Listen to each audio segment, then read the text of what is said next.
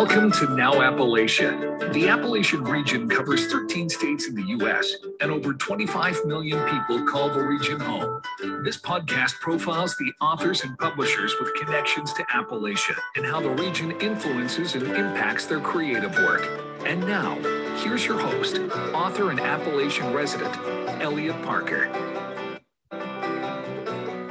And hello, friends, and we welcome you to another edition of Now Appalachia, heard here and broadcasted on the Authors on the Air Global Radio Network, as we continue to profile the outstanding authors and publishers with connections to the Appalachian region, and we emphasize how the region influences and impacts their work. I'm your host, Elliot Parker. It's great to have you with us today. And on this episode of Now Appalachia, we're talking about poetry, and I'm so delighted to have the Ohio Poet Laureate with us today, Carrie Gunter Seymour, to talk to us about her latest book called A Place So Deep Inside America It Can't Be Seen, her latest collection of poems that was published by Sheila Naguig Editions in 2020, and also the great work that she is doing in Appalachia with poetry and with outreach and so many other things that she has going on. So I'm glad to have her here. And as I mentioned, Carrie Seymour is the Poet Laureate of Ohio. She's been a recipient of the 2021 Academy of American Poets Laureate Fellowship. Her collections include A Place So Deep Inside America It Can't Be Seen, which we're going to talk about, and that won the 2020 Ohio Poet of the Year Award. And she also is the author of the chapbook Serving, which came out from Crisis Chronicles Press back in 2018. Her poems have appeared in numerous journals and publications, including Rattle, One, the LA Times, and the New York Times.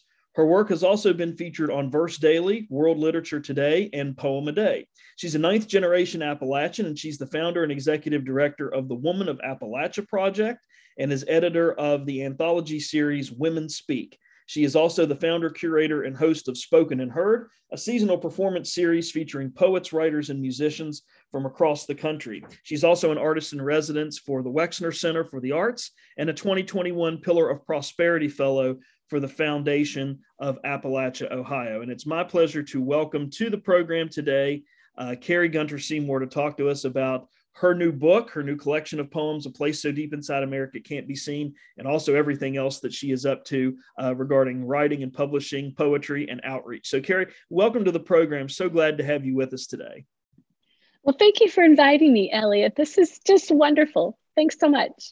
Oh, my pleasure. So glad to have you here. And I've got so many things I want to talk about and so many things I want to ask you about poetry and your poetry and what you've been doing with all the work in terms of helping other writers get into poetry and publicizing them and outreach and all of that. But I wanted to ask you first and spend a little bit of time talking about your latest collection, A Place So Deep Inside America It Can't Be Seen. One of the things that caught my attention really early on in the collection was the dedication, who you dedicated the book of poetry to. And you dedicated it to every woman in my life who has befriended, loved, and looked after me. Why did you decide to dedicate this latest collection of poems to those people?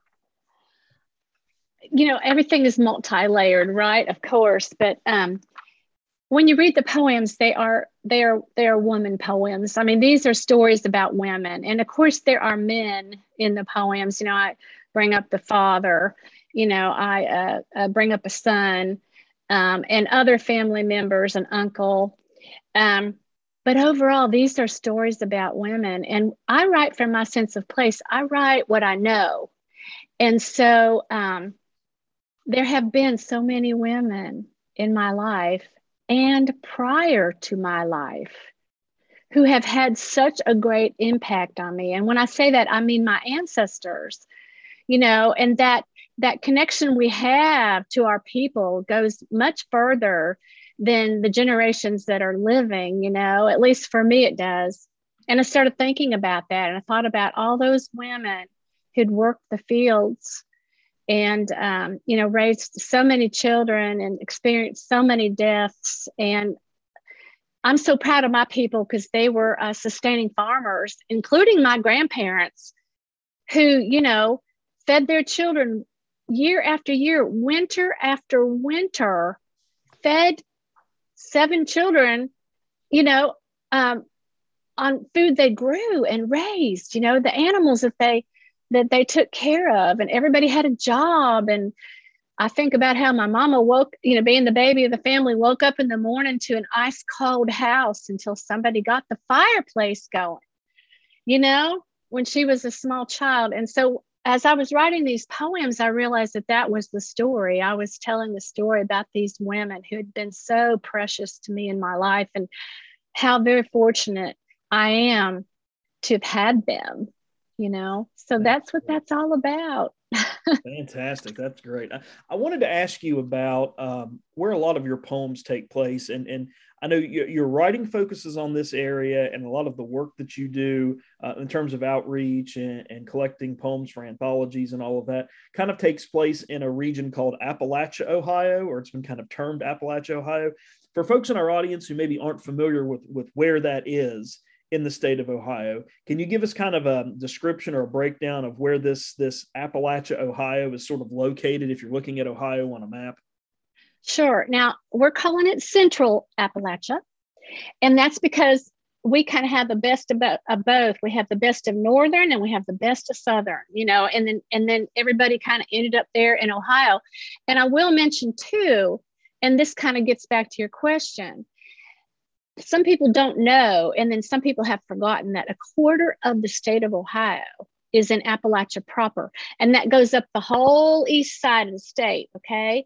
So that is literally, technically, Appalachia. But there are huge pockets throughout Ohio of those who settled to work the factories, to go to the steel mills, doing the iron work,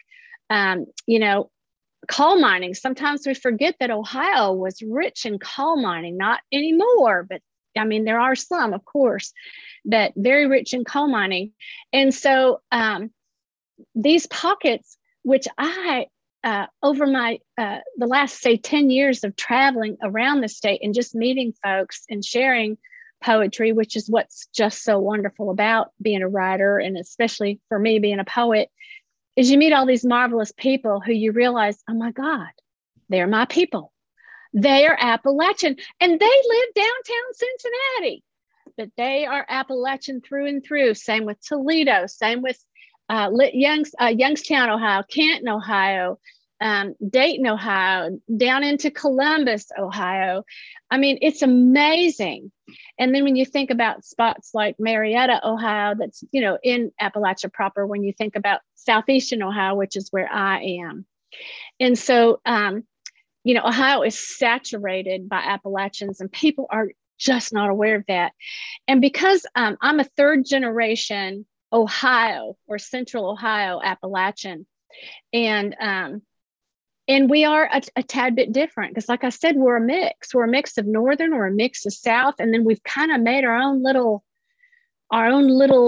way of doing things based on our heritage. Absolutely. And, I'm so glad you mentioned that, because I've talked about this on the show from my own family background. My family, on my dad's side of the family especially, they were coal miners and farmers in eastern West Virginia. And in the 60s and 70s, when the coal mines were shutting down, kind of going through their first depression in terms of coal jobs and coal mining, they moved north. They went to Canton. They went to Akron. They worked at the Goodyear rubber plant there. They went all the way to Cleveland, worked at the steel mills and the shipyards. But despite all of that, many of them, when they retired from there, moved back to West Virginia, and they considered themselves West Virginians and Appalachians, even though they were living, in what was considered a big city by comparison. So I'm so glad that you mentioned that, because you're right. So many of us that think about Appalachia, think about the state of Ohio in general, we think of Cleveland, Columbus, Cincinnati. We don't realize about all of those areas in between. So I'm so glad that you talked a little bit about that. I want to ask you about the title poem in your new book, A Place So Deep Inside America It Can't Be Seen. When I saw that title, I thought, okay, I've got to find the poem that matches that title and see what that's all about. And I loved it because it ties in so well to what we've been talking about here with Appalachia, kind of an area of the country that is often overlooked. And when it does attract notice or does get attention, it's always portrayed and viewed in a negative light. The people, the region are always portrayed in a negative light. And I think your poem addresses a little bit of that. And there was a stanza I noted, a couple stanzas actually, that I thought were really good. in the poem. And one stanza in particular says, "A moth presses wings, thin as paper against my window, more beautiful than I could ever be." And then later on it says, "Ryegrass raised seedy heads, beyond the bull thistle and preen, everything alive aches for more."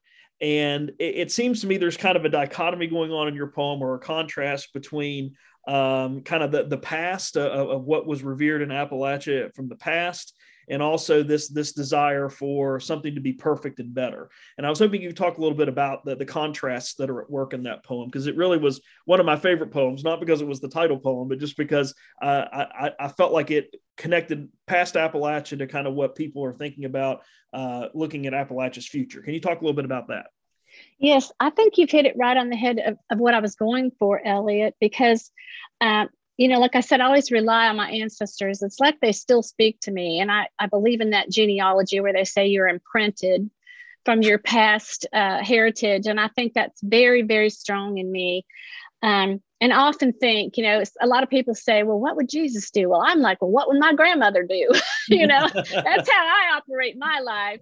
She was probably the most spiritual person I've ever known in my life. And so in that particular poem, I start with sort of that idea of people envisioning we Appalachians as barefoot, undereducated, overfed, underemployed, and that we all live in someplace, like in a trailer or someplace like that. And unfortunately, some of us do, but so do all Americans. I mean, poverty is a national issue, not an Appalachian issue, and it's a national tragedy. I'll add that as well. And then I talk about how, these modern times, we've been asked to give up our heritage. They make fun of us and tell us you're hillbillies and you should give that up. And I feel exactly the opposite of that. I want to cling to it as long as I can. I want my son to be reminded all the time. I talk to him all the time when I remember a story. I'll even call him up or text him and say, I just had a thought. Do you know your grandma used to blah, blah, blah, or your grandpa? And I make it real clear to him. And he has an amazing green thumb. He got the green thumb. I'm a good gardener. He is an excellent gardener. He has the whisperer element to him. And these came from my people. These came from my heritage. And so what happens is you start thinking about the modern world and what goes on the television and what people say, and you get involved in that. You start to second guess yourself and whether you're good enough and whether you're the kind of person you want to be. And then hopefully we all come to that point where we realize there's nothing more perfect than nature. And all you got to do is look at nature. And that's the standard you should be measuring yourself up against. And when you do that, then you realize, oh my gosh, all I have to do is be a decent, good human being and take care of the earth, take care of the land, and be kind to other people. And you will have a very happy life, instead of just longing for this made up, invisible, imaginary world that the television or the internet tells us we need. Because honestly, we don't need it. We are all, so many, especially our young people today, are lacking in purpose because they can't find their roots. And it's our roots that it's so important that we have those roots. When somebody is mean to you or something goes wrong and you have a really bad day, you sit down in nature and think about your people and think what your people went through. My people, my great grandparents helped settle Aiken, South Carolina. And let me tell you, it was hard. They picked up and moved and just started all over, and they were old. I talked about my grandmother being, said she was gray haired, but looked wild enough to tackle a den of bobcats. And it's like, well, first of all, I know where I got my ornery from, but also to be gray haired and just up and take off and start all over with a scratch of land that didn't have a thing on it, nothing, not even a lean-to. I mean, that takes such courage and guts and love of the land and belief in yourself and others, and that, you know, there's a reason to take a risk and be who you are. And so that's all I hope in this poem, because that's what I was putting in there, is how important my ancestors were and how important it is to kind of not hold too much or buy too far into this whole concept of what is expected of us as modern people. I mean, a lot of people don't even know how to grow anything, nothing, not one even flower pot full. And it astounds me. Oh, yeah, absolutely true on all of that. And you touched on something that I wanted to ask you about, which leads right into my next question, in that a lot of your poems in this collection deal with family relationships and sort of the complexities that exist within them. And I wanted to ask you about another poem in the collection that I really loved. It's called When You Meet My Mama. And I love that poem because it's really structured as a set of questions that the speaker or the narrator of the poem is asking. Some of them are kind of obvious questions. Some of them are pretty sharp in the way that they're phrased. But I was reading that, and I was reading it before we began our interview today, and I was thinking about what those questions are trying to get to. And it seems to me that, you know, these are questions that, if answered by a mother, or the mother in this particular poem that's being asked these things, this would be information that you would want to pass down to your daughter. It's some information you would want your daughter to know. And then we later learn kind of in the poem where we get the sense that the mother is suffering some depression and some, you know, emotional trauma. And all of this comes from an incident when she was younger in a barn involving her uncle. And that the grandmother didn't necessarily, the grandmother or her mother, the mother's mother, did not necessarily believe that story. And there was so much going on in that poem, and it just reminded me of how oftentimes in Appalachia, because of these complex family relationships, and also the other issues you were talking about a moment ago, you know, with poverty and people trying to find their place and where they fit in, that, you know, mental illness, abuse, is unfortunately something that we see a lot as sort of cultural mores in Appalachia. And I wanted to ask you about how that was reflected in the poem, why you put some of those elements in that particular poem, because I thought it was going to be something very different from the title, and I loved it. But when I got into it, I was realizing, wow, this is, again, is another snapshot of Appalachian people and culture, not just in the past, but also kind of what current families are going through today. So I want to ask you a little bit about working some of those motifs into that particular poem. Yes, thank you, Elliot. You're right. This is a poem about sexual abuse. This is a poem about drug addiction. And this is a poem about complex relationships between the grandmother and the granddaughter. This is about growing up rural. I mean, you're right. There's so much packed in here.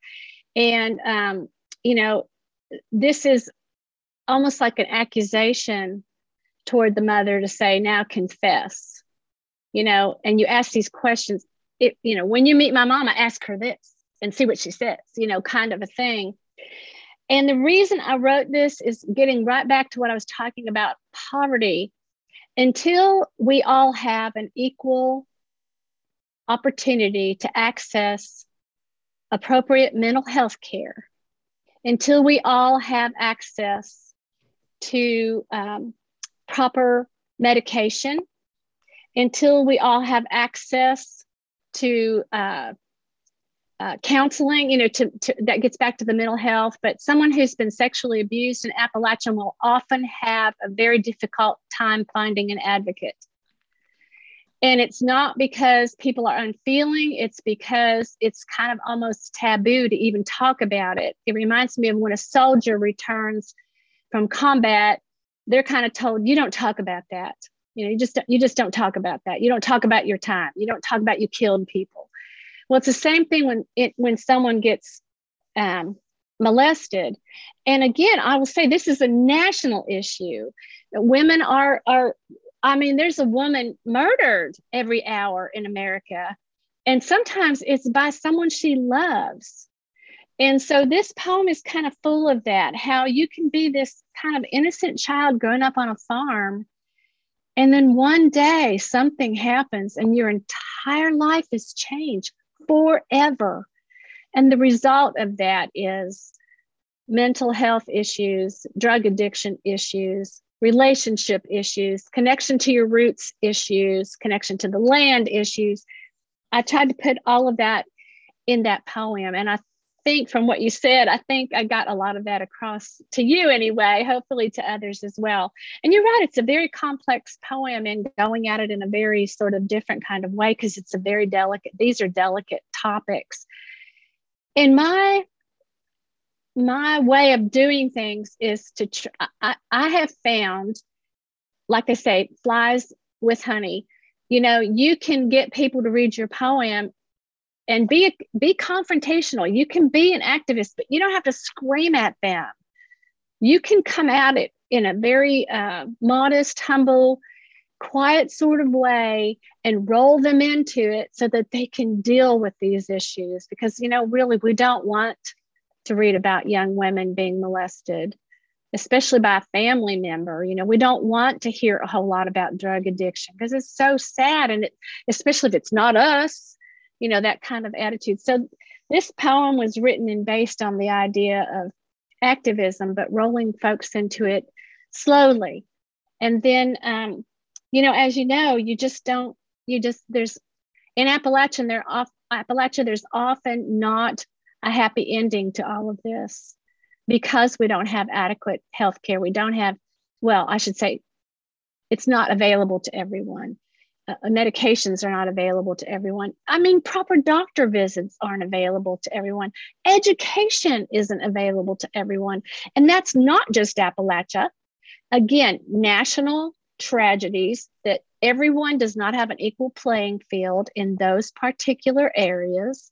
And until we do, we as a nation, I don't think are going to come together. I think we're going to be divided until these issues are addressed. Carrie Gunter Seymour is our guest here on this episode of Now Appalachia. She is the Poet Laureate of Ohio and a recipient of the 2021 Academy of American Poets Laureate Fellowship. And we're talking to her today about her latest poetry collection that is titled A Place So Deep Inside America It Can't Be Seen, which was published by Sheila Nagiig Editions in 2020, and it won the 2020 Ohio Poet of the Year Award. So, Carrie, we'll come back to your collection of poems in just a second, but I wanted to ask you about your most recent honor, that you recently were reappointed as the Poet Laureate for the state of Ohio. So congratulations. But what is a Poet Laureate? We hear that term a lot. What is that exactly? And how did you get selected the first time? And how did you get reappointed to the position? Well, in a nutshell, the Poet Laureate sort of represents the state in all things poetry. The way I conduct my laureateship is to lift up others in the state of Ohio and even beyond. Again, if they're Appalachian, I'm going to lift them up, no matter what state they're from. But as of late, I've been concentrating on Ohio Appalachians, as I said, because of this sort of lack of understanding that we are here. The process is people nominate you. And in the state of Ohio, you can actually nominate yourself. I was humbled that I did not need to do that. Several people did nominate me. And then you go through sort of a rigorous process in which they vet you and, they do a background check and, you turn in your resume and you come up with the idea of a project, which my project was to work with folks in recovery, whether incarcerated or in halfway houses. And I'm so proud to say that I was able to do that work, even though the pandemic was happening. And I think it's some of the finest work I've done over the last year and a half that I was Ohio Poets Laureate. And so I just kind of went about my business. They, you kind of report in. I work with directly with the Ohio Arts Council. And they are a great asset to me. If I have needs or issues or questions, I go to them. The governor's office was wonderful in arranging for my ability to go into the prisons and into the halfway houses to do the work with folks there who are good, wonderful, wonderful folks that made a mistake, So it was just humbling and wonderful. And I can tell you, by the end of the time I was spending with each of them, I was usually in tears because they had been writing and then they started sharing their work. And when they shared their work, you just can't help but have tears, and some of them were happy tears and some of them were tears of deep sadness and grief for them. And then for all folks. And so that's how I conduct my laureateship is I do readings and workshops. I travel wherever. I've worked with sixth graders. I've worked with 90-year-olds and all in between. And it's every bit of it's been just absolutely wonderful. And every time I go somewhere, I'm just so humbled and so grateful to be invited in. As far as the second, the reappointment, that sort of came as a surprise.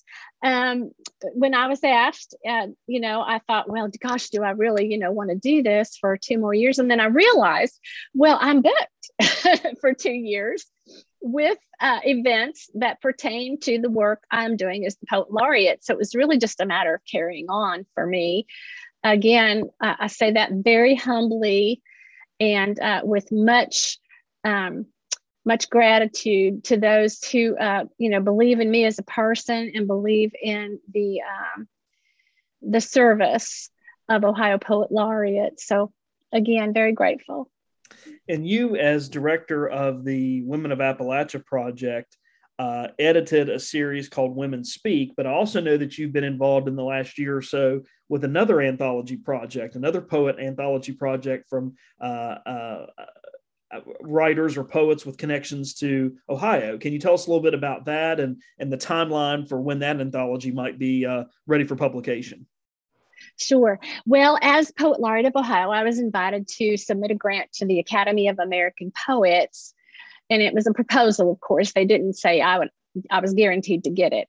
So I thought, what would I want to do? What would be a legacy if I was to earn this $50,000 grant? What would I want to do with that? And I thought, oh my gosh, this is my opportunity to focus on Appalachian Ohio.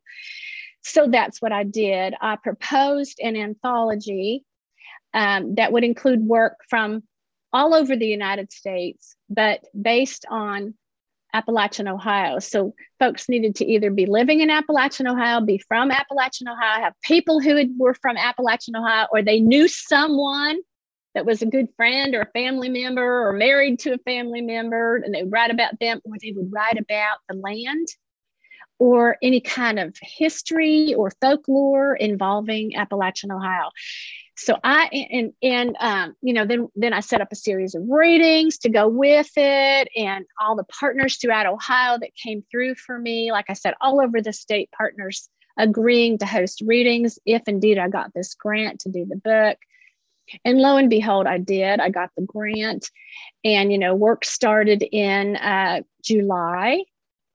And I did a call for poems. It's all poems starting in August. And the book will come out, believe it or not, in March of 22. I have absolutely busted my buns, as they say. I had assistance from Haley Hagen Mitchell and David Prather in jurying the work, helping me jury the work. And I got busy, collating and contacting poets to make edits to their pieces that were selected.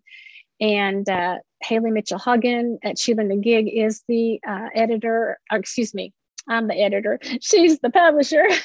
And she got busy and helped, put the publishing end of it together. I designed the cover, and lo and behold, we will be launching that anthology on March the 16th in Cincinnati. And the reason we're doing it in Cincinnati is because the Mercantile Library is one of the oldest libraries in Ohio. It is Appalachian focused, and it's going to feature that big, huge pocket of Cincinnati poets that are Appalachian that I told you about earlier, among others throughout the state. And it's a huge mix. It's a mix of Appalachian, Indigenous, non-binary, and LGBTQ, from teens to creatively aging, poets in recovery, some with disabilities or developmental differences, emerging to well-established. Like I said, some living in the state, others from assorted locations throughout the country, but all of them with a deep connection to Appalachian Ohio. We got folks as far as Long Beach, California, and Colorado who submitted, as well as, throughout West Virginia, Kentucky, Tennessee, North Carolina, into the Pennsylvania and surrounding states. I think we have one from Illinois. So it's just this fabulous collection that's never been done before. I researched, and there's never been a book of poetry that focused on Central Appalachians. So it will be the first of its kind, and I'm very proud of that.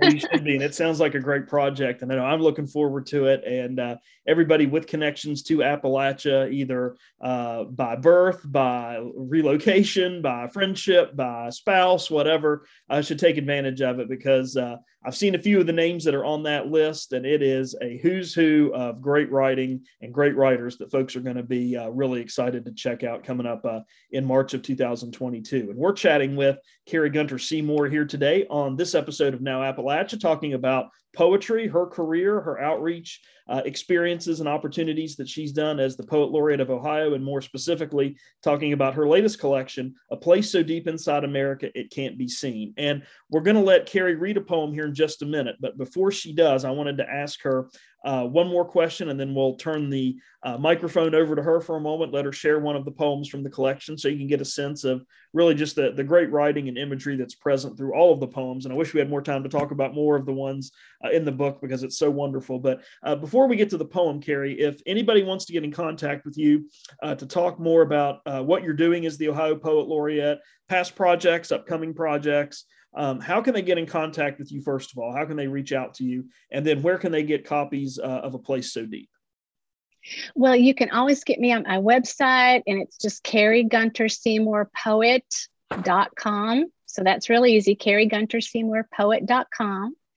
The book is available directly from my publisher at Sheila Nagig, and that is online as well, Sheila Nagig Editions. Of course, you can find it at Target and on Amazon and Barnes & Noble and many other places. But if you're able, I would really appreciate you purchasing it from my publisher. She's a one-woman press, and she's been just absolutely fabulous, and she could use your support. So I do hope if you're considering buying, you'll get it from there. Yes, and that's the best way to reach me, is through my website. Very good. So anytime we have a poet on, we like to let them kind of conclude our chat and discussion today by reading a selection from their most recent work. And we've been talking a lot about a couple of your poems, In a Place So Deep Inside America It Can't Be Seen, and kind of the threads and connections to Appalachia, past and present. So we want to give you an opportunity, Carrie, to read a poem for us from your collection, so that the audience can get a sense of what's going on in your poems, a sense of the language, the imagery, and everything in your writing style. So we will turn it over to you, let you finish up that and finish up our discussion today. But before we do, thanks for coming on Now Appalachia today, Carrie. Congratulations on being reappointed Poet Laureate of Ohio, and for all the great work you have done and continue to do to highlight Appalachia and all the positive things that are happening, both in culturally, but also in the literature area and in literary arts. So thanks so much for the conversation today, and we'll turn it over to you to let you read a poem from your collection for us. Thank you, Elliot. I sure appreciate being here today. This is just absolutely lovely. I thought I'd just go ahead and read the anchor poem since you brought it up, and that way everybody can hear the whole poem. This is, I come from a place so deep inside America, it can't be seen. White oaks thrash. Moonlight drifts the ceiling as if I'm underwater. Propane coils, warms my bones. Gone are the magics and songs, all the things our grandmothers buried, piles of feathers and angel bones, inscribed by all who came before. When I was 12, my cousins called me ugly, enough to make it last. Tonight, a celebrity on Oprah imagines a future where features can be removed and replaced on a whim. A moth presses wings thin as paper against my window, more beautiful than I could ever be. Ryegrass raised seedy heads beyond the bull thistle and preen. Everything alive aches for more. Fantastic, fantastic. Carrie Gunter Seymour, the Ohio Poet Laureate and recipient of the 2021 Academy of American Poets Laureate Fellowship, has been our guest today here on Now Appalachia. Please check out her latest collection of poems. It's called A Place So Deep Inside America It Can't Be Seen, published by Sheila Nageig Editions. Get that at your local independent bookstore or from the publisher at Sheila Nageig. You can find that online, and certainly reach out to Carrie with any questions or comments. We appreciate Carrie being with us on the program today. As we finish up on this edition and episode of Now Appalachia, we want to give a shout out to two people who make this episode and all of the episodes of Now Appalachia possible. The first person is our executive producer. Her name is Pam Stack. The associate producer of Now Appalachia is Roman Sorotin, and we appreciate both Roman and Pam for all the work that they do behind the scenes to make these podcasts possible and to get those up and out and disseminated anywhere that you like to listen to podcasts. So thanks so much, Roman and Pam, for all of the good work that you do. We also want to remind you that this is a copyrighted podcast that is owned and operated by the Authors on the Air Global Radio Network. And that is going to do it for us this time on Now Appalachia, but please come again next time. And in the meantime, stay well and see you someplace soon, I hope. You've been listening to Now Appalachia. This is a copyrighted podcast owned and operated by the Authors on the Air Global Radio Network. For questions or comments about this program, and to learn more about the host, Elliot Parker, and his books, visit his website at www.elliottparker.com. Stay tuned. More outstanding podcasts are coming your way next from the Authors on the Air Global Radio Network.